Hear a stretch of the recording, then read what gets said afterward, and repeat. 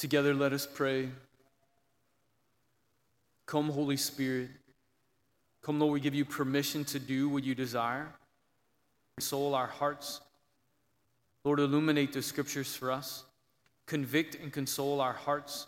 Speak, for your servants are listening. Hail Mary, full of grace, the Lord is with thee. Blessed art thou among women, and blessed is the fruit of thy womb, Jesus. Holy Mary, Mother of God, pray for us sinners, now and at the hour of our death. Amen. The people were astonished at his teaching, for he taught them as one having authority, and not as the scribes. This is important for us to understand that they were in the synagogue.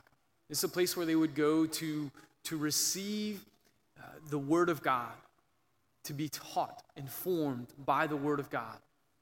And so here they are there, and the fact that they are astonished by his teaching shows that there's something different.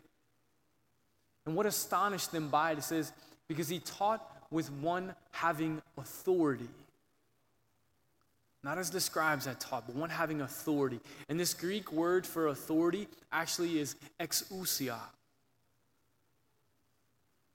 which means from his very being. But that's what this word authority that we're speaking about here in Greek is. He spoke from his being. So there was a different power, there was a different dynamism with how Christ spoke. Because he wasn't just speaking about the scriptures. They were flowing from his very being. And this had a transformative, powerful, dynamic effect on those who were there, so that they were astonished by the difference that it made in their life.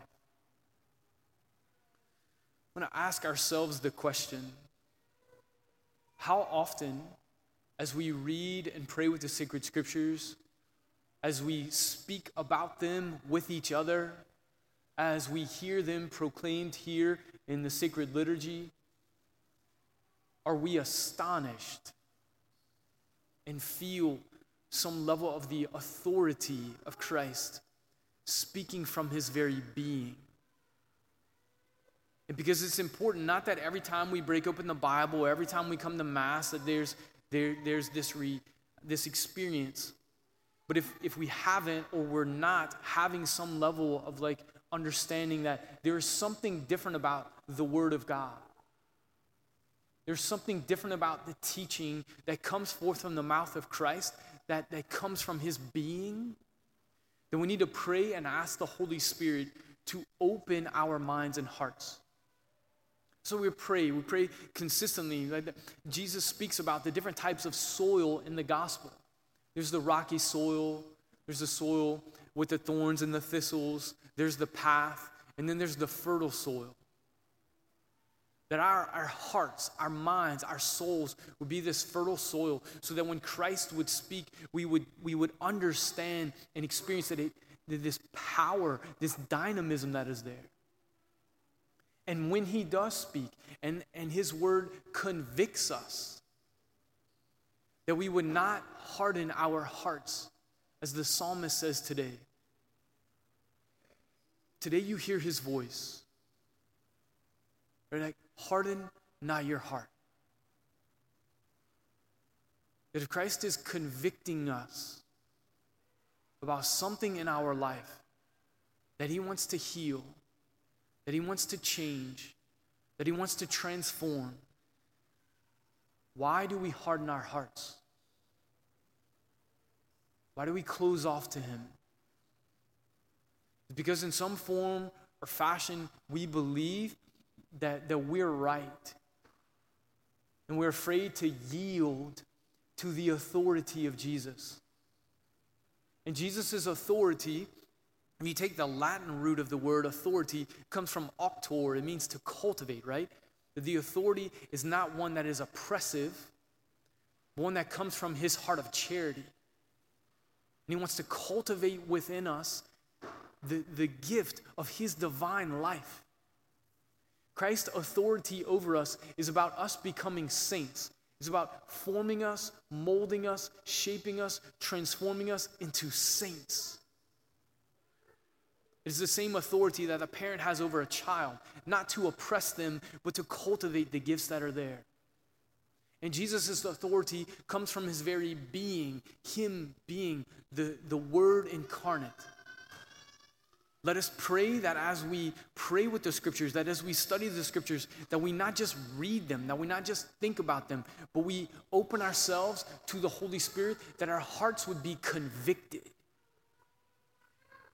that we would feel his authority, and that we would respond. Respond in joy, respond in repentance, respond in asking for him to cultivate those virtues in our life.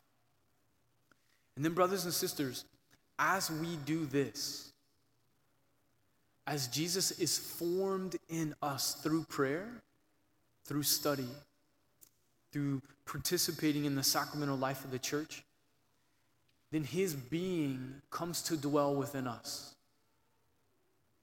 So that the way we live and the way we speak carries some of the authority of Christ. That it might convict others. That our life would be one not in pride, but from a place of real humility, of recognizing, Lord, I am poor and little and a sinner, and I have nothing without you. And Lord, if you would remove your hand from my life, where would I be? But because you are within me, Lord, that there is a grace and a power of your divine life that others see, and others are convicted by that. I remember my last year in seminary, there was a priest, Father David Kelly. He's in his late 80s now. He had come for the first year to be a teacher at the seminary, teacher and a spiritual director. And when he got up in front of class or when we spoke to him one-on-one, it was just different. We had some incredible priests there, some incredible professors, but it was just different. Because this man's heart was just configured to Jesus in a beautiful way. So when he spoke, there was a clarity, there was a power, there was a dynamism, and he was a small man, and he had, he didn't speak very loudly. But he spoke with a power that resonated from his being, with the authority of Jesus Christ. That he was talking about was not just something he learned in scripture class, not just some moral theology that he studied, but that he allowed Jesus to form and to live in his life. He experienced Jesus on a daily basis and experienced his own life of conversion. Was he perfect? No, but experienced walking with the Lord so that he was speaking from a place of a biblical knowledge. Meaning it was in him. Let us pray that we would encounter Christ in the same way. Now, whatever way that our hearts are hardened and we're putting up a fear, a wall of fear from the Lord, that we would ask him to break it down.